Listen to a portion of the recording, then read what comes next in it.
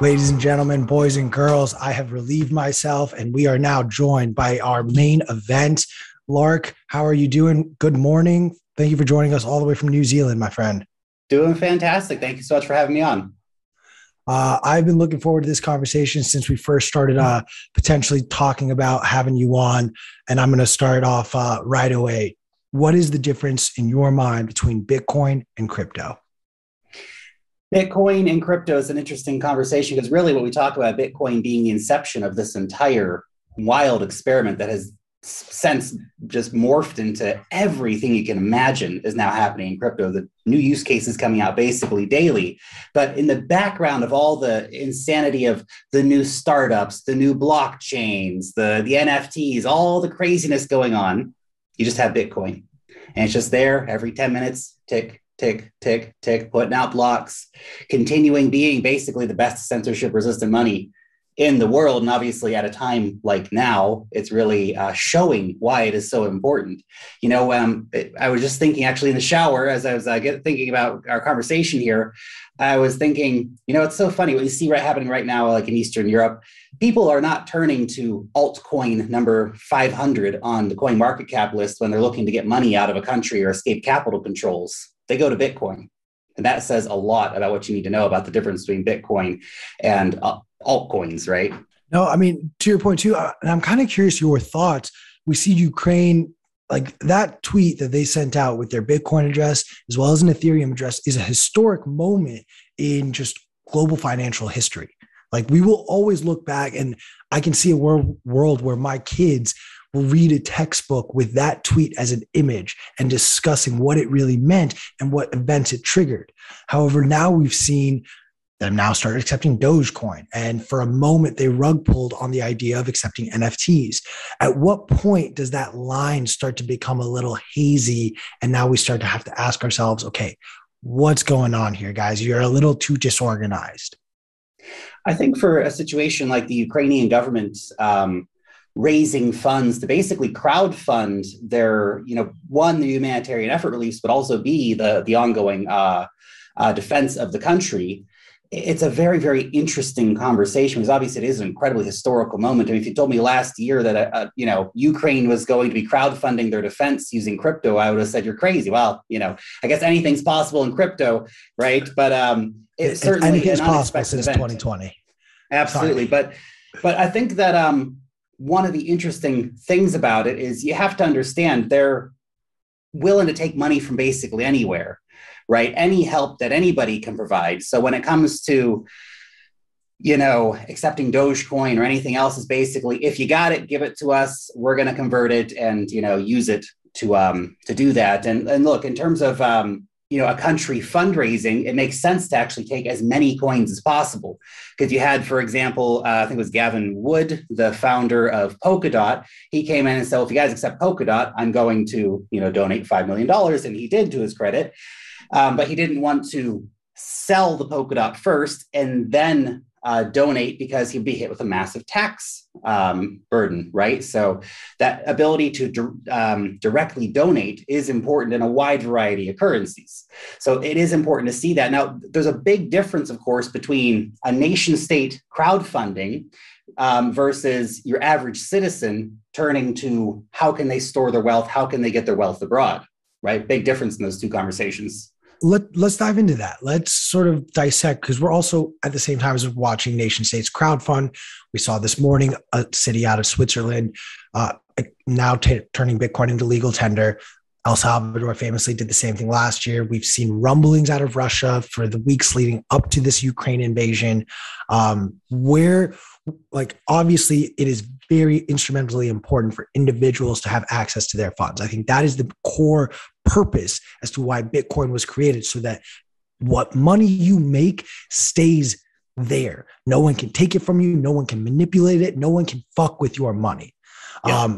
Talk to us a little bit about sort of how these nation states behaviors is impacting the global Bitcoin, and I'll allow this word, the global crypto market versus individuals putting their wealth. We've seen an influx as well on-chain analytics for Bitcoin in both Ukraine and Russia.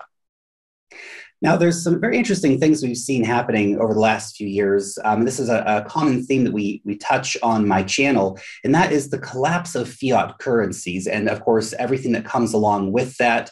It's the massive inflation, it's the government capital controls that are coming in. And look, these are some of the exact things that we're seeing happening in Russia right now. You have to remember, everyone is very quick to paint every Russian citizen as the villain of the story here, but the reality is it's incredibly complicated, obviously, and most average Russians are not on board with what's going on, and a lot of those young tech-savvy people are looking for ways to get funds out of the country, at least to store their wealth, not in the ruble. The ruble has gone down 40% in a week versus the US dollar just hit a new all-time high versus Bitcoin. And it's only going to keep collapsing as long as this conflict continues. We could be looking at some very serious economic consequences for the entire country of Russia with, all the sanctions on import-export stuff, the airlines potentially looking to collapse. We can see millions of people losing their jobs, et cetera, et cetera.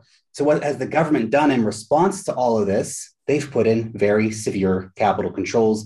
Now, I think it was announced yesterday that any transaction changing rubles into dollars or euros, hard currency, is going to attract a 30% tax, which is insanity. They've also put in capital controls on being able to send money overseas as well. So if you're a Russian citizen, all of a sudden, your options have just narrowed up a lot. If you didn't have dollars or euros or whatever, sitting under your bed, then you're in a pretty big predicament right now, because the government just made it nearly impossible for you to get money abroad.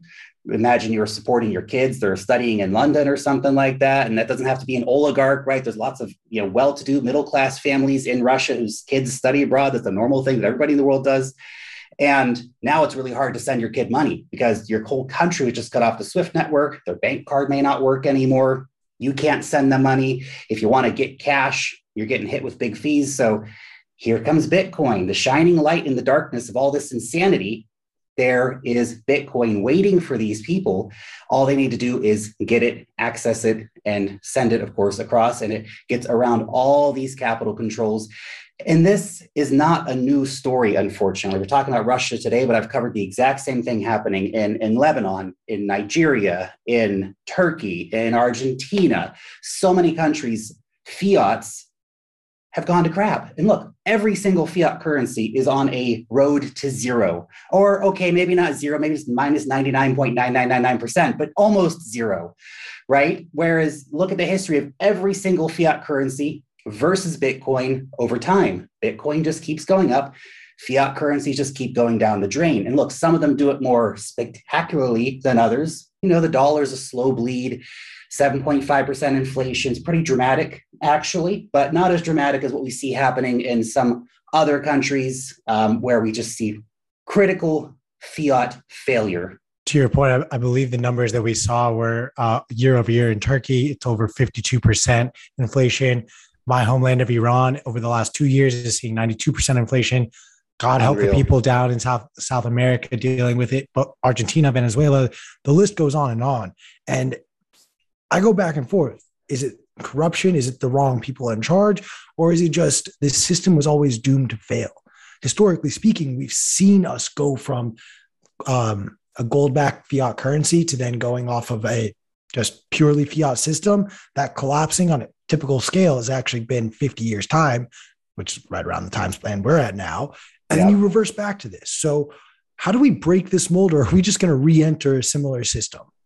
I think we are breaking the mold as we speak right now. And it's a slow process, but the thing we have to realize about fiat currency failure is it's not the seeing, the basket cases, Nigeria and Argentina and Russia and Turkey, they're not the exception. This is what people need to understand. Those countries aren't the exception. They're the rule. They're the rule. The exception is the currencies that haven't completely freaking collapsed yet. Those are the ones that are like, how did that not happen, right? And sometimes you'll see good government policies that try to shore it up and actually have something backing it, et cetera, but that's rarer and rarer these days. Almost every fiat currency is on the exact same trajectory downwards. How do we create a new system out of this? We are creating it. It is being created. And I think we've seen an unimaginable level of adoption happen in just the last year. I've been blown away beyond belief at what has been happening. Ukraine's crowdfunding the defense of their country using Bitcoin and a wide range of cryptocurrencies. El Salvador made Bitcoin legal tender. You'll notice they didn't make other cryptocurrencies. They didn't do Dogecoin, right? They went Bitcoin because of the security of the network, obviously. We see lots of other countries looking to pass Bitcoin and crypto, a lot more broadly, often legislations. But we continue to see this new system being built by the very basket case countries often that have been suffering so hard from fiat failure. Sometimes they're forced into it, like Iran, for example, was forced into Bitcoin because of the international sanctions regime. And they haven't adopted crypto in a massive way yet, but they have done it. Venezuela, same thing. They were forced into it, and it was there for them because Bitcoin, unlike dollars, unlike banks, unlike anything existing in the current financial system, doesn't care what your religion is, it doesn't care what your nationality is, doesn't care what your politics, your gender, your political views, where you're from, what you think. It doesn't care about any of that stuff. It just processes transactions. Every 10 minutes, new blocks come out and nobody cares where that money goes. It's a beautiful thing. It really is. And when we started this conversation, you brought up something that I truly appreciated, which was the work in the history that went into finally giving us Bitcoin, and then Bitcoin leading to everything else that we see and have now. We had attempts at different sort of protocols. Satoshi essentially combined 4 failed attempts into one masterful piece of art. Where has the delineation gone, though? I personally prescribe to the notion that Bitcoin's fundamental benefit over every other asset, whether it's a cryptocurrency, whether it's a stock, an equity, whether it's a fiat currency, is the decentralized nature of it. There's no individual, there's no company, there's no group that's going to turn around and say, all right, nope, it's actually going to be 22. You know what? We're going to make 30 million. Nope. Yeah. Nope. Keep pumping. Like, there's none of that. Vitalik could turn around tomorrow and say, you know what? ETH2 scrapping it. Nope. I'm going to do this update instead. So how do we combat that? How do you measure that risk with these other cryptocurrencies versus Bitcoin? I think we need to talk about really levels of decentralization. I think too many people look at decentralization as a black and white issue, right? It's either decentralized or it's not decentralized. And it's just simply not the case. There's always points of human failure along any branch of any cryptocurrency, including Bitcoin, right? We have to hope that the developers are able to spot bugs and stuff like this. And that is, for better or worse, a point of potential failure, right? That does have, 10 guys sitting in a room somewhere working on development, right? So it's one of the most decentralized cryptocurrencies. But then we can talk about, for example, how the mining over time has started trending towards massive warehouses. And yes, it's globally decentralized, but it's also now, pushing into a few big mining pools, a few dozen guilds of big miners. So does that mean Bitcoin's not decentralized? No, of course it doesn't. But centralization versus decentralization is just not a clear-cut issue. Now, with some altcoins, for example, it's a pretty clear-cut issue on the levels of not being decentralized. But for something like Ethereum, for example, it's not programmatic, right? And that's, I think, where the biggest criticisms come from the Bitcoin community, that, well, because it's not already all programmed in, it's not decentralized enough. I would say Ethereum's very decentralized, but we do have a core group of developers, not just Vitalik, right? But a core group of developers who do work on initiatives to enhance the protocol moving forward. The network itself, very decentralized with all the different nodes around the world. Those proposals get pushed out, they get voted on, right? So levels of decentralization, again, what we're talking about here. And it really comes down to, I think, the question, if you want to get into the technicalities, is how much decentralization do you need? You see, for my random altcoin that I'm trying to flip, decentralization's not very important, right? I'm hoping that the number is going to go up so I can sell it to, cash out, right?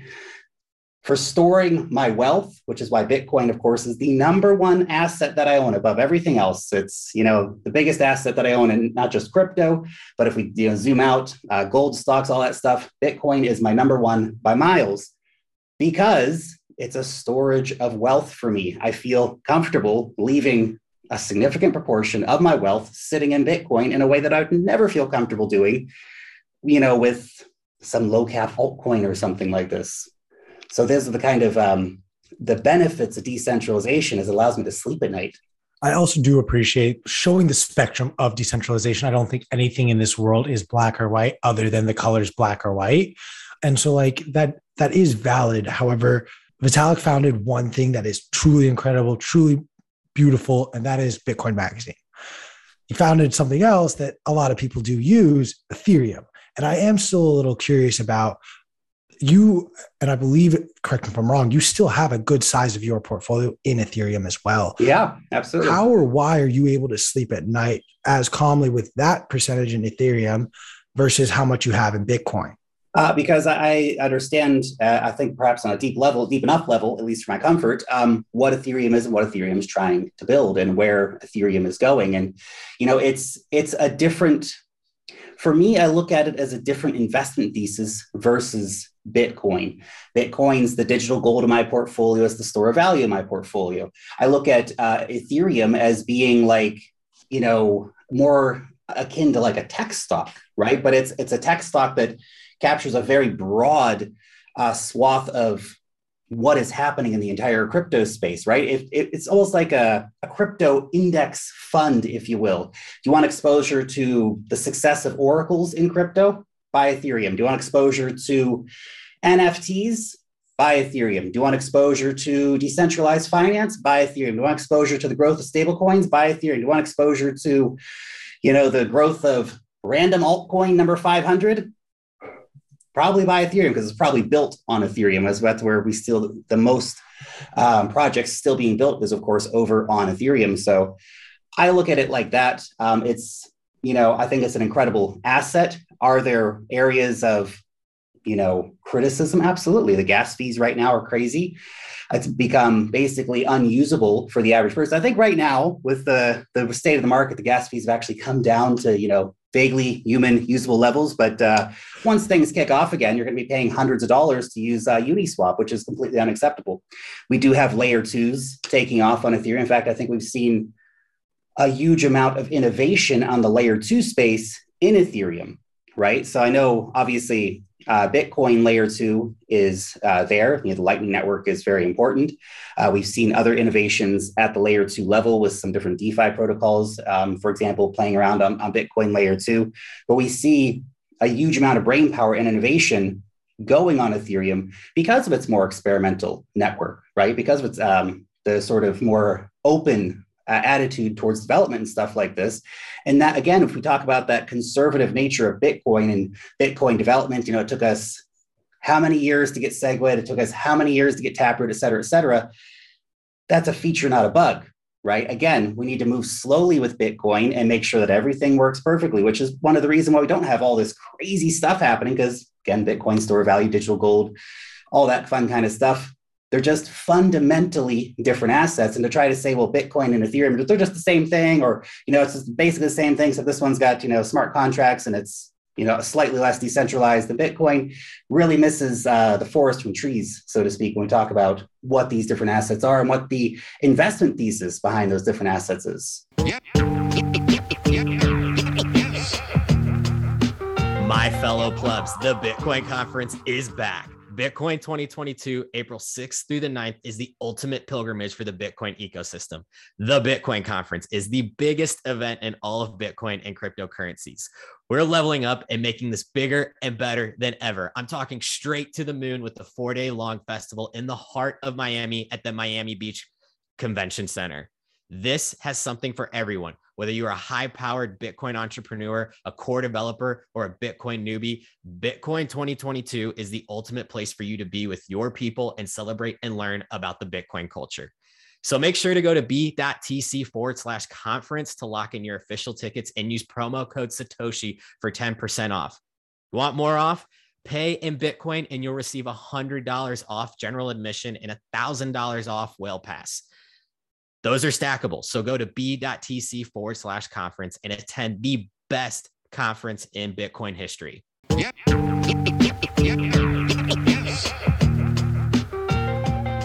I gotta say, man, I want to hate what you're saying, but I don't. I prescribe to, and correct me if I'm wrong. I want to essentially re-say what your argument is in the way that I have digested it. My big push on Bitcoin, when someone asks me about what's it really worth?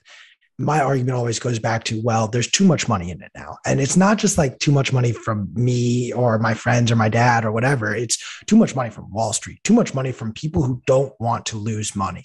And as a result, that to me makes it feel like a safe, sound store of value. To your point, there is nothing, there are things, but nothing beyond really the Lightning Network on layer 2 that is a consistent use and consistently in the zeitgeist for Bitcoin. Now, flipping that over to the Ethereum argument that you made, where it's more of a tech stock, in the same vein where I say, well, there's too much money in Bitcoin for it to ever go to zero. There's too much, what you're essentially saying is there's too much built on top of Ethereum for it to go to zero. It may whip around and whatnot, but beyond that as well, you also are coupling that argument where there's too much built on top of it for it to go to zero with the age-old argument that I fucking love, the old picks and shovels, where the gold miners back in the 1848, 1849, all over California, coming over here to try to get rich mining gold. Well, none of them really became rich. The people who became rich were the people who sold them all of the equipment to get to go and mine for gold. Same with Ethereum. They are not saying you're going to get rich on some DeFi token or whatever, or you're going to get rich with this NFT. It's, hey, you need this to access that. But also, like, if you just have this, you technically are touching that and that and that. Yeah. So I actually don't hate that argument as much as I want to. I will. If I can add one thing into about the money that behind Ethereum, in a similar vein to your thought on, well, there's so much money behind Bitcoin, it can't fail, right? I would say a very similar thing at this point with Ethereum. To be honest, we've got Bitcoin ETFs. Guess what? Basically, the only other asset with an ETF product is Ethereum, right? Look at Coinbase. Look at the volumes that they're doing on Coinbase. We've had multiple quarters now where Ethereum is doing more volume on Coinbase than Bitcoin, right? And as we know, Coinbase is a major destination for institutional buyers. So we have seen the institutional interest coming out. Cathie Wood has now added Ethereum to her portfolio for ARK Invest, right? They're doing 60% Bitcoin, 40% Ethereum, which is one of the things that I kind of say from time to time to people. If you are busy and you don't have time to go chasing, all the random altcoins in the altcoin forest, you don't have the risk appetite for it, importantly, obviously, because a lot of these coins do, collapse horrifically. Some of them pump 100x, all that stuff. You got to take profits, et cetera, et cetera. If you just want to keep it simple and you want to get exposure to the best of the crypto space, look at what Cathie Wood did. 60% Bitcoin, 40% Ethereum. That way you get access to the best hard money on the planet. You get that digital gold. You get the cryptocurrency that's most secure and not going anywhere. And you can also get access to basically the rest of the crypto market. Everything else going on, that's built on Ethereum, right? So if you're a busy investor, you can just buy Bitcoin. But if you're a busy investor who wants a little bit of something extra, just buy Bitcoin and Ethereum. Those are the only two cryptocurrencies an investor would essentially need. And I got way more coins than that, obviously, but those are the only two that an investor who's busy, doesn't have time to look into all this stuff, but they want broad access to the cryptocurrency space. I mean, those two coins together make up about 60% of the entire market cap of crypto. And if we take what is built on top of Ethereum, we're looking at like 75% of the entire cryptocurrency market. It's absolutely wild. I want to push back on one of the points you made in regards to Coinbase. As someone who had invested in Coinbase, I still think I own a few shares here or there. Yes, their quarterly reports have shown an influx of Ethereum. However, I would challenge that point in saying that tried and true Bitcoiners don't go to Coinbase to buy their Bitcoin. I myself do not. I haven't in some time. I think the last time I did make a purchase on Coinbase was about a year and a half ago. And it was only because it was such a large purchase that my fees on Cash App were going to be astronomical versus my fees on Coinbase. So with that kind of knowledge, and then doubling down with the fact that right now we only have Coinbase in the publicly traded markets, do you worry that, hey, should a Binance all of a sudden enter the publicly traded markets? Should Swan go public or Strike turn into a publicly traded company? Does that change sort of the metrics of what Wall Street is looking at as far as Bitcoin and Ethereum or crypto at large exposure?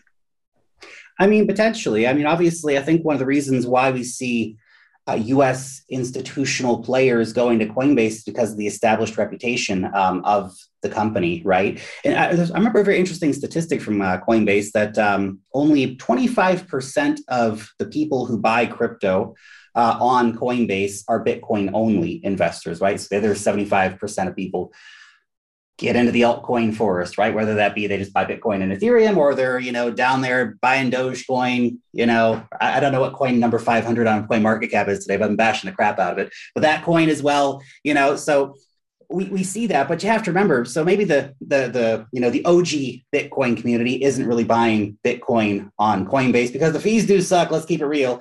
Coinbase, they charge about 5 times the fees, so if you're using their card purchase service, the fees are absurd. If you're using their proper exchange with Coinbase Prime, is it, or Coinbase Pro? If you're using Coinbase Pro, it's still like 5 times the fees of Binance. So yeah, most people, the OGs, the people who take a bit more time, they understand, like, man, there's a lot of lost Satoshis. Why the heck would I buy there when I go buy somewhere else that's got, a fifth of the fees?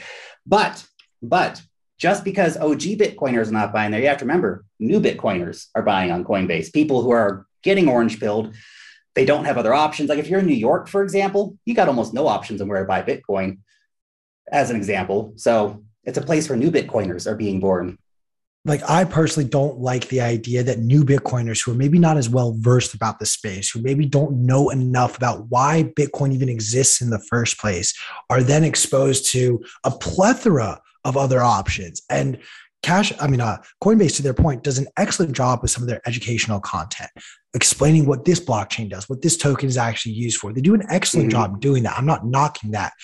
I, however, have a hard time telling my friends, go to Coinbase, because it's just, in my opinion, it's too much and it will confuse a lot of people. And as a result, people will eventually say, greed drives everyone's motivations for the most part, whether we want to admit it or not. And if you're going on Coinbase at first, I'm just going to buy Bitcoin.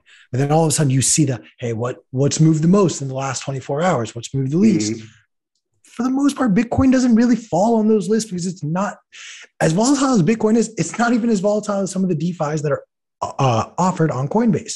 And then my second point to that is, and I'm using this statistic not in a literal sense, so don't take my words literally here. However, there has been a consistent theme when a new token is introduced onto Coinbase. Shiba had a big run up. Doge had a big run up. Solana's ripping. Hey, Coinbase, we're offering it now. Come buy, make your next Doge purchase here on Coinbase. And almost consistently, the prices of these tokens, when they're introduced on Coinbase, crashes down. To me, that reads like a nice little pump and dump. The insiders know, hey, we're about to get listed on Coinbase. Let's really beef up our bags. And then boom, we're going to leave everyone else holding the bag. What are your thoughts on this? This could just be my opinion. These are all speculations for the most part. Coinbase listings do have that history. The reality is that because so many people are simply stuck on Coinbase, when we do get these altcoins listed there, we tend to see big pumps. I think this effect has been going down a bit with time because Coinbase has been listing so many altcoins. But without a doubt, you do see these big exchanges. Same thing happens on Binance, by the way. When a small altcoin gets listed on Binance, the smaller the market cap, the bigger the pump happens as it gets mega bought up. And is there insider information going on?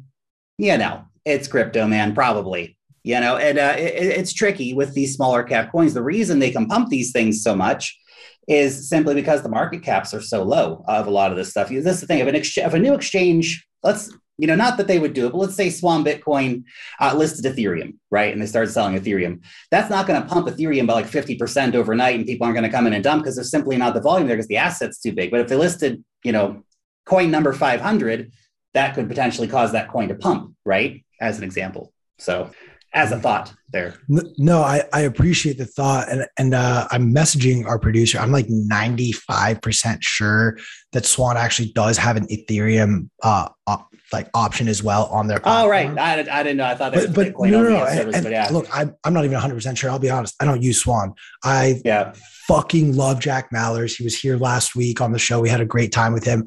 I am strike till I die ever since I got off Cash App. So Jack, you're the man, dude. Nice. talk to us a little bit about sort of what's going on with the SEC regulations. They're getting talked about a lot. Bitcoin is getting clumped into the whole crypto conversation. You know how I feel about that. I'm curious to hear your thoughts. Obviously, you may not even give a rat's ass about American legislation in regards to crypto, and I understand that, but I do feel like it can have a global impact. Well, that's exactly the point. What happens in the US often has a reverberating impact around the financial world, right? They have key positions in most global financial institutions. So when it comes to what the US does on a regulatory level, they have a strong ability to influence a lot of other countries. Maybe not the major economies, they might cut their own path, but certainly when it comes to smaller economies, the US can push their financial weight around and say, well, this is what we did. You should consider doing a similar thing. And especially if we were to see any sort of negative regulations come out in particular, that's when the US, I think, would push and, try to limit exchange access or whatever. Not that we have seen any of that kind of stuff happening, but I would say it's a very interesting conversation with the SEC because obviously they've established that Bitcoin is not a security quite a while ago. But the reality of a lot of the altcoins is that they are either dancing on the line of being a security or they're straight up a security, and that's why US exchanges don't list a lot of this stuff. And you got to keep it real with a lot of these altcoins. They're basically crowdfunding for company ideas, right? And that's what you're doing. You're investing in startups where you have absolutely no rights in the company, which is a very risky thing, obviously. A lot of the token models are very much security focused. The promises and the white papers are presented as securities. And so in terms of that, the SEC is not completely wrong on everything that they're talking about, but they're also wrong on a lot of what they're talking about, and they're overreaching, and they're basically making it very difficult for the average US investor in terms of access to products. Because here's the deal. You and I, we want to keep our Bitcoin on our hardware wallet, right? We don't want to leave it sitting. We don't want to have like a spot Bitcoin ETF. I don't know. Would you buy a spot Bitcoin ETF? No, neither would I. Personally, but a lot of people would. This is the thing. A lot of people out there are not going to buy real Bitcoin, and that's unfortunate. But that's the reality of the world we live in.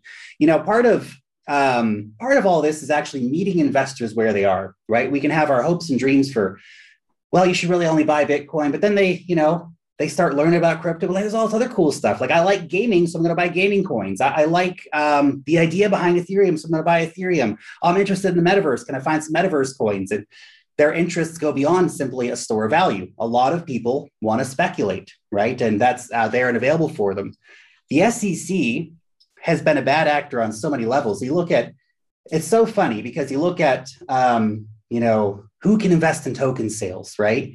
And it'll be everybody in the world except North Korea, Cuba, and the United States. Like every time, they're clumped in with those countries, right? And the SEC's made it so the regular investors can't invest in token sales. And, from a very Bitcoin heavy perspective, you might say, wow, they're all going to be scams anyway. Maybe, but, a lot of them aren't. And you should give regular investors the opportunity to invest in it anyway, because the reality is it's all just about keeping the poor poor and the rich rich. I saw the SEC is looking to increase the number of money you need to have as an accredited investor from $1 million to $10 million. So only people with $10 million or more can invest in pre-IPO stocks, token sales, all this stuff. I mean, that's a scam. Give regular people the opportunity. That's essentially, if you boil it down to the core, it's about choices, freedom, and opportunity. That's what Bitcoin was about. And yes, as Bitcoin is the tip of the spear, but as an extension of all that, we have all this stuff happening across the broader crypto market. Let people speculate where they want. Let them do what they want. Let them, invest in token sales, get airdrops. I mean, come on. How many US investors have been screwed by not being able to receive airdrops? It's crazy. Look, as someone who aspires to be an accredited investor and have my own VC firm, let me tell you, as someone who was not too far away, I was a stone's throw away from that qualification, and I am fucking furious. I can imagine. I curse way too much. on this show.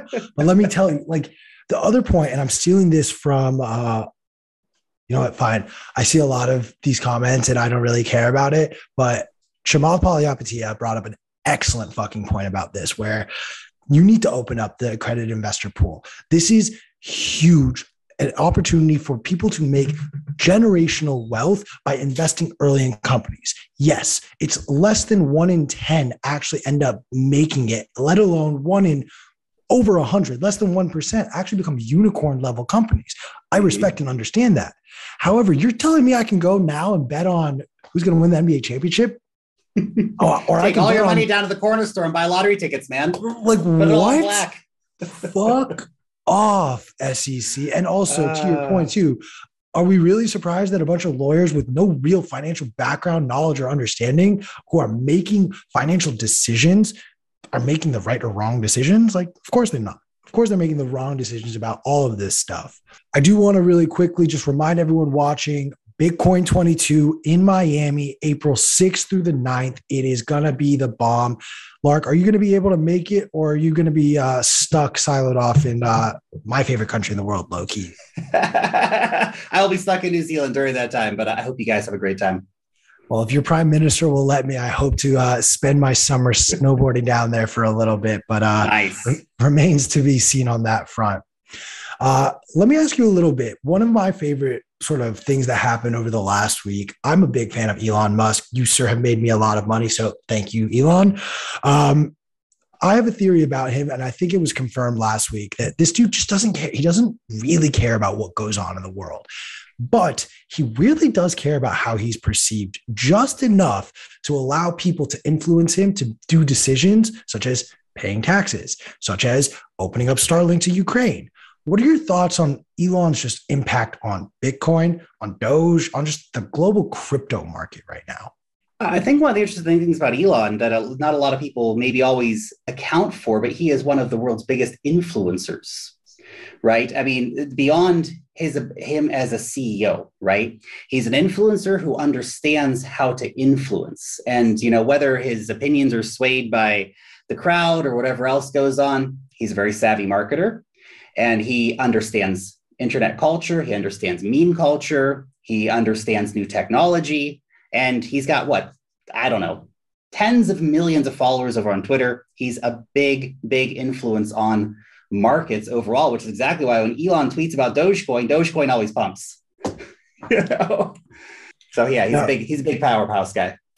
I like that argument that he is an influencer more than an entrepreneur or at least to a degree. He has become that. Is there playing both roles, right? He plays both roles very excellently, man. I definitely would have gone and taken an island once I sold PayPal.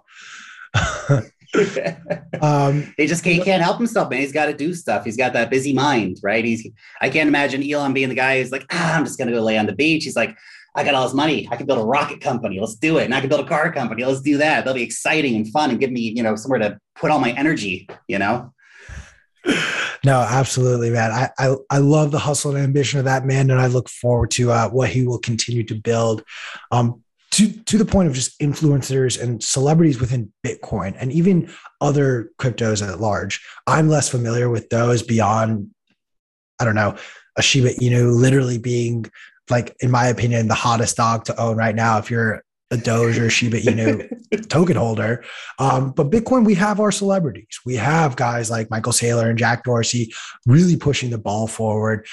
Is there anyone on that list of Bitcoin celebrities that you look to and you're like, hey, what they're doing is really influential in pushing the ball forward? And is there one that you're kind of like, yo, take a back seat, like let this other guy push it forward?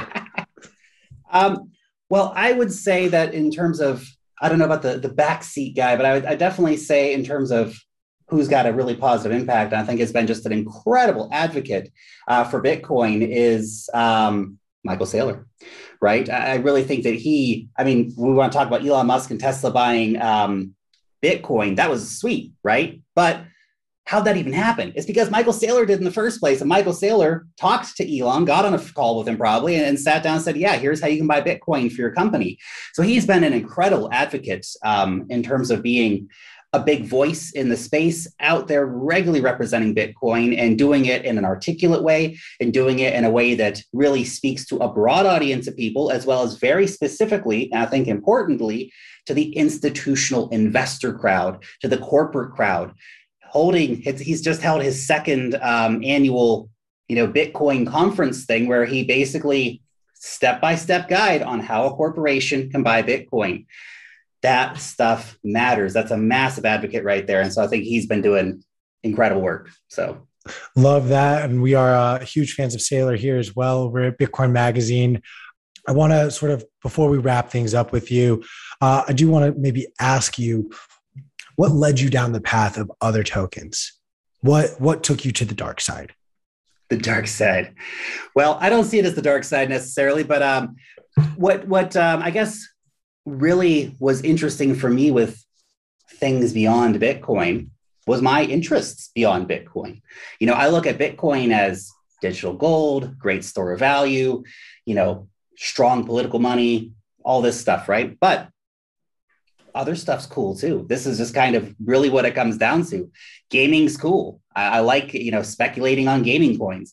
Metaverse stuff, that's cool. DeFi, awesome, interesting. I love playing around with it. It's fun to play with. It's fun to farm tokens. Like, I enjoy doing all that stuff. For me, it's just the experimentation, the ability to just play with these different fields of things. It's like with my stock portfolio, right? I don't just invest in gold, right? I also like renewable energy. I like electric vehicles. I like tech stocks, right? So Bitcoin's got a very special place in my portfolio, but I like playing around with other stuff. My interests go beyond just Bitcoin, even though I love Bitcoin. It is the number one coin that I own, but I like other stuff too. And I just want to make one quick point before maybe we finish up here. And you brought it up interesting with the startup failure rates and stuff like that. And I think that's one of the big things that trip people up when they come into the altcoin space. They think that they're investing in established companies, so to speak, right? When they invest in some of these new altcoins, they're like, oh, well, this is going to be like, they're talking about doing this thing. So they must just be like, investing in, one of the big gaming company stocks or something like that. It's nothing like that at all. It's super speculative. The failure rate in crypto for altcoins, it's, 90%. It's similar to the startup world, and you are investing in startups. So you have to take that mentality. This is a startup. There is a high chance of failure. And I think that's what probably trips up so many people who invest in altcoins. They really don't understand that a lot of these coins are going to fail, but then you're going to have the unicorns. You're going to have the ones that go absolutely crazy and provide big returns. So it's trying to find the needle in the haystack, so to speak. But if you don't have time to find the needle in the haystack and to deal with all the drama, just buy Bitcoin. Keep your life simple. It's gonna go to $1 million, guys. So you can just buy it and chill. You heard it here, guys. Crypto Lark even telling you, just buy Bitcoin. Just stack sats every day. And chill. Stack sats and chill, man. Used to be a way of life around here in crypto land, man. Now everyone's just, chasing dog coins. Everyone needs to just take a deep breath and chill. I also get a little bit of flack sometimes. Like I came up as a stock investor, just like on the side. I would have my 9-to-5 job that was longer than 9 to 5, but I would still be investing in stocks at the same time. And that's sort of what led me down this path of Bitcoin. I definitely get some flack for it from time to time when I'm not 100% in Bitcoin, but when you lose everything being 100% in something, you can never make the same mistake twice, as I like to say. So Lark, I want to give you the opportunity to let our people who maybe aren't as familiar with you know where they can find more information about you. The best place to come over and find me on either Twitter or YouTube. I'm posting videos all the time on YouTube and, sharing my thoughts about Bitcoin, the wider crypto market, the macro scene, all that fun stuff over on Twitter as well. So come find me there and, hear some more of my thoughts. Be happy to see you there. Awesome. Well, I'm definitely going to have to bother you to have you come back so we can continue some discussions, maybe over some charts and really dive into some of these equity side of things, since I think we can have a lot of fun dissecting some of these ETFs that are going to be coming out over the next few months as well. Sounds like fun. Awesome, Lark. I will let you get back to it, man. Be safe out in New Zealand. Thank you so much for having me on. I appreciate it. Bye. Yeah.